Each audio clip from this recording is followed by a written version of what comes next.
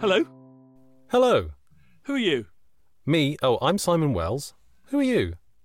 Pass. Well, I tell you what, I think you're Bruce Fielding. I've heard that name. Have you? Yes, several times. Oh. It must be me. I think you're Bruce Fielding, voiceover artist extraordinaire and co-host of the ever-popular weekly podcast, Factorially. Factorially? I've heard of that. You have? Is it any good? I've been told it's all right. Well, I might listen in then. So Simon Wells, voiceover. What are we talking about this week? Well, this week, as with every week, we pick a random subject that you wouldn't really think would have an awful lot of material in it, and then pages and pages of notes later, it turns out it's actually quite interesting. Yes. And this appears to have been another one of those. This week we are talking about bottles. Bottles, not the sort of not the kind of thing that you lose. No, you don't want to lose your bottle. No. The sort of thing you drink out of or keep stuff in. Yes. Okay, let's start there. Okay, then let's start there. The definition of a bottle is a glass or plastic container with a narrow neck used for storing drinks or other liquids. Ah, they're not always glass, though, are they? Because the Mesopotamians didn't use bottles made of glass or plastic, did they? Although, Mesopotamian plastic is obviously very rare. Very rare indeed, I should think, yeah. They would use things like gourds or the skins of animals to keep liquids in. But would they be bottles as such? Hard to say, isn't it? Whether they would have given it a particular name. So to go down an etymological route, as often we do, the word bottle has a bit of a journey. The word bottle comes from French boîte. Boîte comes from the Old French botte. Botte comes from the Latin buttis. And the Latin buttis means a cask or a flask. Like a butt of Or Malmsey. a butt, a water butt. Yes. Yeah, okay. Let's assume there's a connection there. All the same root as bottle. Yeah. Interesting. It all comes back to the butt. But actually, they did used to be glass bottles very, very long time ago. How long ago? 1 BC. So my research has told me that it's about 1 BC. That's quite a long time ago. That is quite a long time ago. And originally what they did was they would sort of like make a clay model of a jar or something or a bottle. And then they would surround this with sand or the silica, the material that glass is made from. Yeah. And then build a fire over it so that that melted. Oh, I see. And then chip away all the clay that had been moulded around. Oh, I see. Okay, clever. But then the blowpipe was invented. The blowpipe was invented around sort of 1 BC, and this allowed molten glass to be gathered on the end of the pipe and then blown into a hollow vessel. I mean, and that was done as long ago as that. That was done, 2,000 years ago. Gosh, long, long time ago.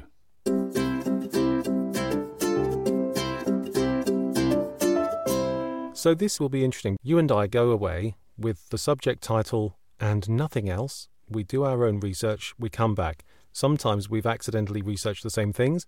Sometimes we've researched completely different things. So it'll be interesting to see which ones I've picked up on and which ones you've picked up on. Well, yes. Given the nature of our drinking habits, I would expect you to be beer bottle. Interesting. And I would expect me to be wine bottle. Right, okay. One of the things I did do a bit of research on was champagne bottles, unless you've done some research on champagne bottles. Well, I haven't done research on champagne bottles per se, but I have done some research on the various different bits of a bottle. Ooh, okay. Well, let's start there. So let's start at the top with the orifice or throat or bore, which is basically the hole at the top of the bottle. Would never have thought it had so many names. Yes, it's called all sorts of things. Then you've got the bit just below the hole, which goes from the hole to the collar, there's normally a collar around. Yes. Just there, and that's called the lip or the finish. Right. Then there's the neck of the bottle, which is the bit below the collar. Okay. And then you've got a shoulder, which looks like somebody's droopy shoulder. Yes. You're describing this very well. I can picture it. And then you've got the main body of the bottle. Yep. And then you have the most interesting bit, which is the insweep or heel. I mean, it's also called lots and lots of other things as well. See, I would just call that the bottom. Would I be frowned upon in certain circles? It is the bottom, but it's also called. It's got a name which sort of we currently associate with sort of bras. So where the bottom is, there's actually a bit which is called the push-up. Oh, is that the sort of the dimply bit that goes up back up into the bottle? It's called the kick-up or push-up. Is it? And so that's so we've got the heel or the insweep, and then so the heel is, and the reason that kick-up or push-up is there. There are a couple of reasons for that. There's the nice reason, which is that it gives you you can put the bottle on any kind of surface, and it's more likely to be level and therefore not to fall over. Oh, I see. The second reason is that sediment gets sort of caught around the edge of that kick-up, so that the wine remains pure, and there's like a little circle of sediment at the bottom. Yes. And then there's the pragmatic one, which is that if you have a very large kick-up in a bottle, then you don't have to put quite so much liquid in it and it'll still look like you've got quite a big bottle. There's also the serving reason, which is that a well-trained waiter can put his thumb in or her thumb into the kick-up and pour the bottle one-handedly. Yes, that looks very suave. It does, doesn't it? Very suave. Well, I'm learning things already. I never knew there were so many parts to a bottle. I've just remembered something that I haven't researched, but I've remembered how to do it. So, have you ever seen talking of champagne bottles, have you ever seen anybody use a sabre to open a champagne bottle? I have, yes. They sort of lay the sabre flat against the bottle and swipe upwards towards the orifice, as I now know it's called, yes, knocking the cork out of the end. Well, actually, that's not what happens. Shame. So if you look at a bottle, generally speaking now, they have a seam. If you look at the glass, there's a seam on the glass because they're actually moulded bottles rather than blown. So in the moulding, there's all sorts of information on the bottle within the moulding of the glass. Yeah. But one of the key things is that there's actually a seam goes up the side of the glass. When you take the sabre to the bottle of champagne, and listeners may find this useful for the future. So number one, take your sabre and slide. Actually, number one, listen to the episode on tools that distinguishes the difference between a sword, a sabre, and a rapier. Yes, and an épée. And an épée. So you slide the sabre up the seam quite quickly towards the collar, and then as the sabre hits the collar, not only does the cork come out, but the entire top of the bottle comes off. Does it? Very neatly in a nice circle. So, and you don't get any like broken glass in the bottle because the expelling of the champagne inside pushes any broken glass out of the way. But if you look at a bottle that's been opened with a sabre, you will see that the whole of the top's gone. Right. That's a good fact. Thank you. You're welcome. Now, my fact about champagne bottles, essentially it comes down to the fact that the champagne bottle as we know it was invented in England. Sorry, France. Sparkling wine has been around since medieval times, but it was originally seen as a flaw to have bubbles in your wine, that the wine had been left in the cold cellar for too long. It's gone off. It's gone off, yeah. The fermentation process has continued. It's got bubbles in it. No one wants that. The bubbles would break the glass bottles, which back then were thinner and not as sturdy as they are now. So it was a problem. And over the years, people sort of started quite liking these bubbles. You know, the bottles that did survive were quite rare, and therefore the rich took them on and said, "Oh, look at this! I've got this sparkling wine. How exciting!" But the bottles were never strong enough to be mass-produced and used for that intention. In 1615, James I, who was warring with some country or other, I can't remember which one, might be France, might be Spain, we alternate. Was this James I who was James VI? That's the one. James I of England. The one country that it wouldn't have been is Scotland. Scotland, exactly. Unless they were having an off day. Yes.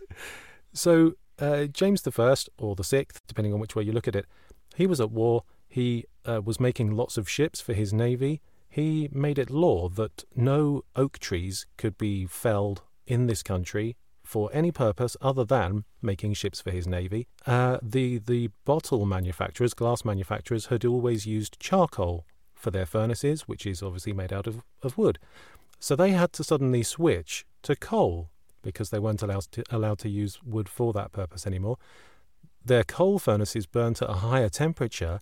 Higher temperature in making glass makes tougher, stronger glass. That makes sense. Yeah. And so it was only as a result of that the glass used in wine bottles could be made thicker, stronger, tougher, and withstand the pressure of the fizz. So it's kind of down to that random law about the navy that ended up with bottles that could take on the job. Wow. Apparently, the pressure inside a champagne bottle is up to 3 times the pressure of a car tyre, which is more than I would have thought. Yeah. What's that about? Sort of 70, 80 psi or something? Something like that. Yeah. And it was officially written down. The process of making sparkling wine was first documented in 1662, so sort of 50-odd years after the whole wood charcoal thing, by an English physician called Christopher Merritt, and he first documented the process of how to make sparkling wine, which was a full 35 years before some French dude called Dom Perignon invented champagne. Yes, there's all sorts of weird things to do with champagne, isn't there? Like sort of if you want to be very poncy, you talk about, I'll have a bottle of the Widow, please. The Widow? Yes, the Widow Clicquot. Ah. Apparently, we've been pronouncing Moet and Chandon wrong for all these years. Have we? Yeah, we're pronouncing Moet as if it were a French word. It isn't. Yeah. It's Dutch. It's Moet, and they would pronounce it Moet. So, the Queen lyrics: she keeps a Moet and Chandon in a pretty cabinet. No, she doesn't. No, she keeps the Moet and Chandon. Yeah, there we go. It's a bit like that Lothario, isn't it? Don Juan. Oh yes, Don Juan, right? Don Juan, his name should be pronounced Don Juan. Oh, is that right? So Don Juan, if you look at the poem, Don Juan works because it rhymes with other stuff in the poem, whereas Don Juan doesn't. Oh, how interesting! Apparently, we pronounce Mount Everest wrong. Do we? The chap who named that mountain pronounced his surname Everest. Ah, yeah, Everest. Mount Everest. So basically, we pronounce most stuff wrong. Because we're British and we don't We're care. English, we're lazy, we can't be bothered. Yeah. So anyway. So bottles. Oh yes, bottles. Is it all bottles? Yes, botless. Botless. So they've been around for a while. Yes. And we just talked about opening a bottle, but closing a bottle has been sort of quite interesting as well, hasn't it? So they started off by closing them with just wax. Mm-hmm. Just getting some wax out, and then someone worked out that actually you could shove a cork in it, mm-hmm. as my friends often tell me to do. But then nowadays we have the screw top. Yes, we do. And apparently there's a bit of snobbery about corks versus screw tops, but screw tops are technically better for the wine than corks. Really? Yes. How so? Because the cork adds another chemical element to the liquid inside, obviously. Okay. Whereas a screw top doesn't. The screw top is usually it's sort of like the inside's coated with plastic, so that it doesn't actually interact with the liquid inside at all. How interesting. Yes, I would automatically think of a corked bottle as being higher quality than at least higher price. Generally, they're more expensive, and generally there's still kind of like there's the very great snobbery about like the wine waiter will come over to your table and flamboyantly with great deal of performance will remove the cork from the bottle, yes, and then hand you the corkscrew with the cork still attached to the corkscrew, so that you could sniff it, yes, and see whether the wine is corked or not. Yes.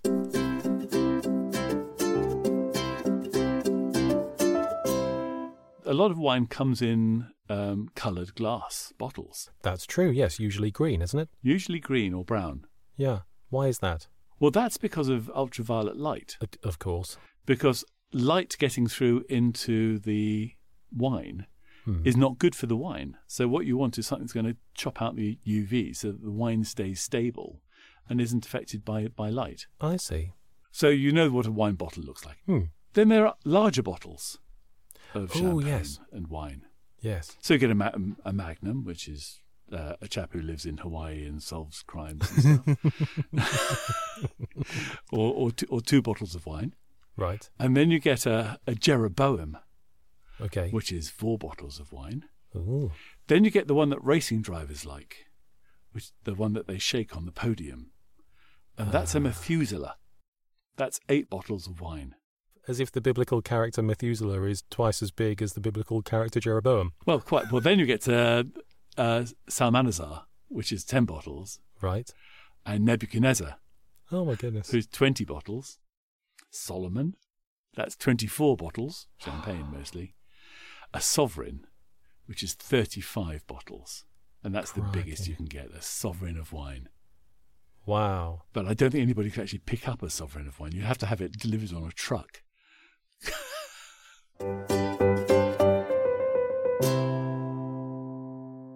The shape of some bottles is just so iconic, it's ridiculous. And one of the, there is one bottle that is the best known shape in the whole world. You know what it is. I'm going to take a wild stab in the dark at Coca-Cola. Correct. It is ever so iconic, isn't it? Without just a pure silhouette of the outline of that bottle, you know exactly what you're about to drink. Yes. What do you know of the history of the Coca-Cola bottle? Nothing. Brilliant. Just as well, that's one of the areas that I researched. Is it? It is. Brilliant. See, we said at the beginning that we don't know what each other's researched. Sometimes it works out, sometimes it doesn't. I know. So, Simon, I'm now sitting comfortably. Tell me all about the Coca-Cola bottle. Then I'll begin. Once upon a... No. So when Coca-Cola was first produced, it was a fountain drink. So there would be sellers, shops, who had large containers of Coca-Cola and decanted it into a smaller container for you, or just served you a cup full as you went to the store. It was not until the 1890s, which actually is still quite a long time ago. Yes. A couple of lawyers from Chattanooga, which I can't hear without thinking of the choo-choo. These 2 lawyers, Joseph Whitehead and Benjamin Thomas, came up with this idea of bottling Coca-Cola in just a very simple, straight, ordinary-looking bottle. And they managed to get the right to bottle Coca-Cola. And they set up all these other branches, all these other bottling plants around America that started bottling Coca-Cola in 1899. And it remained a fairly boring, straight bottle for a handful of years. It wasn't until 1916 that the predecessor of what we would know now, it looks very similar, it's not quite the same, but that sort of curved hourglass-looking shape was invented in 1916. And that's pretty much what it's been served in ever since. By the year 1920, there were over 1,200 Coca-Cola bottling plants around the United States. Wow. They make quite a few bottles. In 2016, Coca-Cola produced over 110 billion bottles of Coca-Cola in that year alone. Billion with a B. Wow. So we've covered wine and champagne bottles, we've covered soft drink bottles. Something else I looked at was feeding bottles. Oh, right, for babies. Yeah. Baby feeding bottles go back way longer than I would ever have expected. In one form or another, they have existed since at least the Roman era, if not before. There have been clay bottles discovered in ancient burial grounds next to the remains of an infant. In the Roman era, they were already writing about the fact that they were worried that these bottles were not sufficiently hygienic, and another method ought to be come up with. So they're really old, apparently. In the 1700s, they were made out of metal of various types. Before that, they have been made out of perforated cow horns, and the baby would just suckle on the end of the cow horn. Wow. With a few holes punched in it. In 1770, there was a fella called Hugh Smith who patented the bubby pot, which I think is a wonderful name. The bubby pot. The bubby pot. Was he English or American? He was English. He was Okay. he worked at the Middlesex Hospital in London, not in Middlesex, obviously.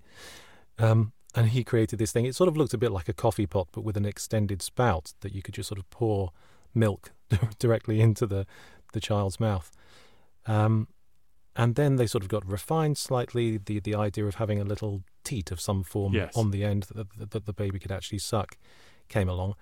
And even those have gone through quite a few different permutations. They were made out of lots of different materials. They were you had a rag just stuffed in the end of a bottle, and the baby would suck on the rag. Osmosis. That makes sense, doesn't it? Yeah, doesn't it? Yeah. In a sense, Although it does, wouldn't all the goodness get sucked out of the milk by the rag? You just well, probably. You'd probably end up sucking some very disgusting tasting milk, yes. I should think. Then teats were made out of cork with bits of leather strapped around them in the 1800s. That was a thing that went on. It wasn't until 1845 that Indian rubber was first used to make something that would look, quite similar to a modern day bottle teat that we would know now. But Indian rubber tastes disgusting. Yes. So they weren't popular. And so it wasn't until the 20th century that they sort of started making these things out of PVC and, other tasteless, bland materials that are easily produced and have become the staple that they are now. But according to, I didn't know this existed, the global baby bottle market. Hi, I work for the global baby bottle. That's hard to say. We should use that as one of our warm-ups in our voiceover. The global baby bottle market. Global baby bottle market. Yes. That works. In 2022, so just last year, the global baby bottle market was estimated. Very good. I'm impressed. Thank you. I've been practicing. Was valued at around $3.46 billion US. So Crikey. There's a lot of money being spent on baby bottles. Yes.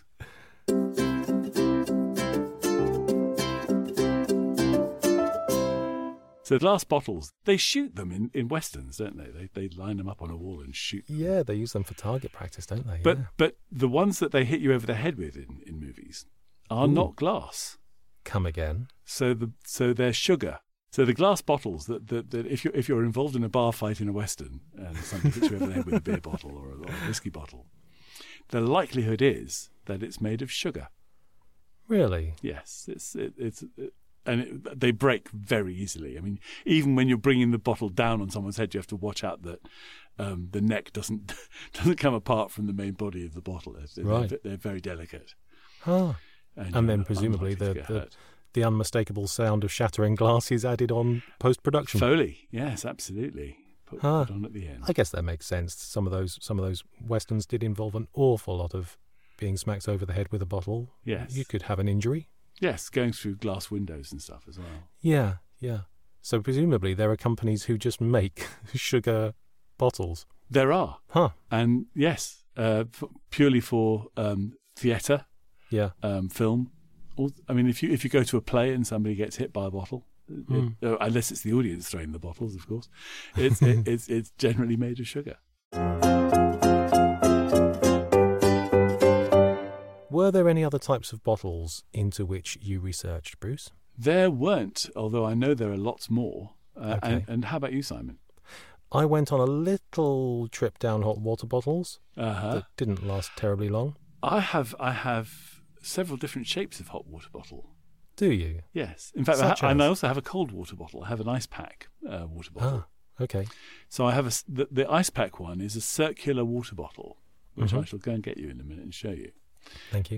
But it looks like, in old 1930s films where someone gets a black eye. Yes. And they put something on their face to kind of get rid of the bruise and sort of that puckered up leather pouch with a well, there's that, but this is a blue. It's made by Thermos, I think. It's like a circular blue hot water bottle, right? Like flat, and you fill it up with ice water, and you can put it on your head and bring down swelling. But I also have a long, thin water bottle. I'm not exactly sure what the long, thin one is for. I've never really used it.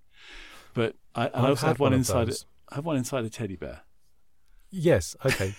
Lovely. Charming. What a lovely image. Well, the teddy bear is actually exactly the same as my dog. So it's technically inside a bearded collie. Brilliant. But there can't be terribly many of those around. No, I don't know why I've got so many hot water bottles, really, because I don't use them that much.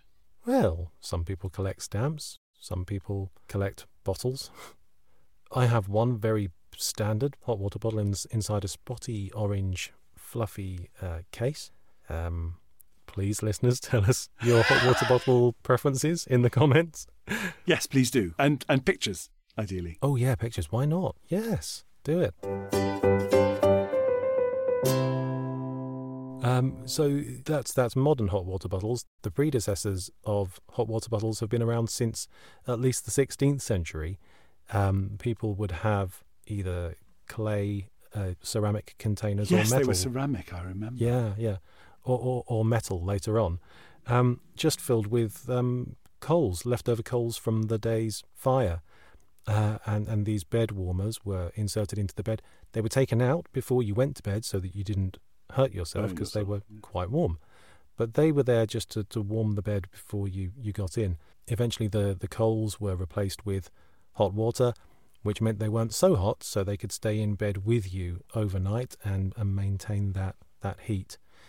Metal ones existed, glass ones existed, and then eventually to prevent burning, they became wrapped up in soft, fluffy material, as they are now.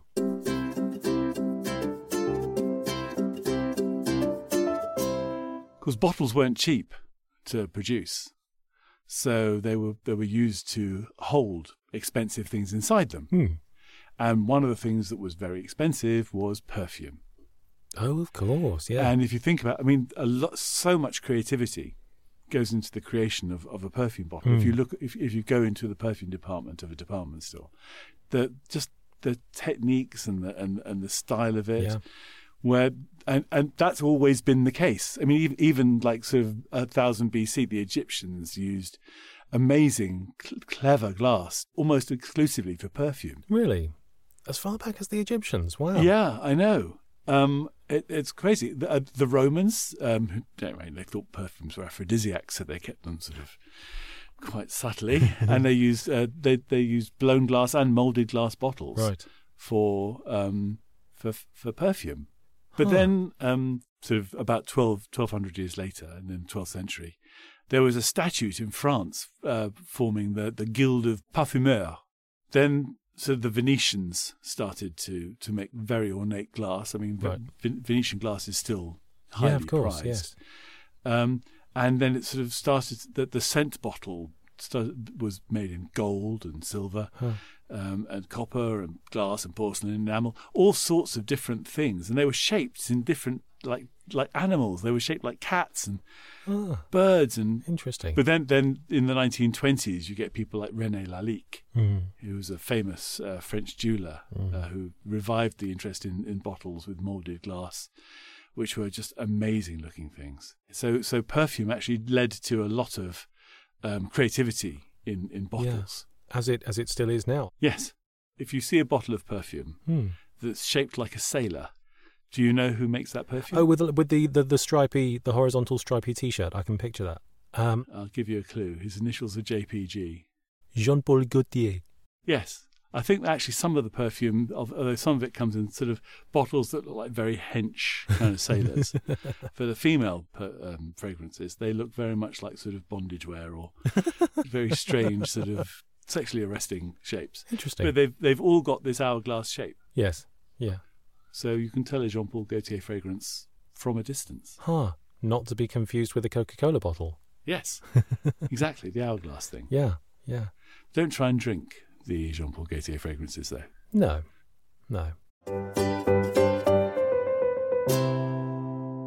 Well, Simon, that's all I know about bottles. What about you? Have we come to the neck of our, or are we just down to the dregs? Yes, I think we've got ourselves down to the kick up of of this topic. It's more than I ever thought we could rabbit on about bottles. I'm quite impressed. I know. Well, maybe we should put a cork in it? Yes. And say thank you to everybody who's been listening to us Yes. for this episode. We do appreciate you listening to us. And actually, we just love whispering onto each other. We would still do this without you, frankly. Yeah. But it would be a much lonelier existence. We are much happier to share this ridiculous show with people who like to listen to it. Absolutely. So thank you all for being those people. We appreciate your ears. So please come again next week for another exciting episode of Factorially. Goodbye. Take care. Bye-bye now.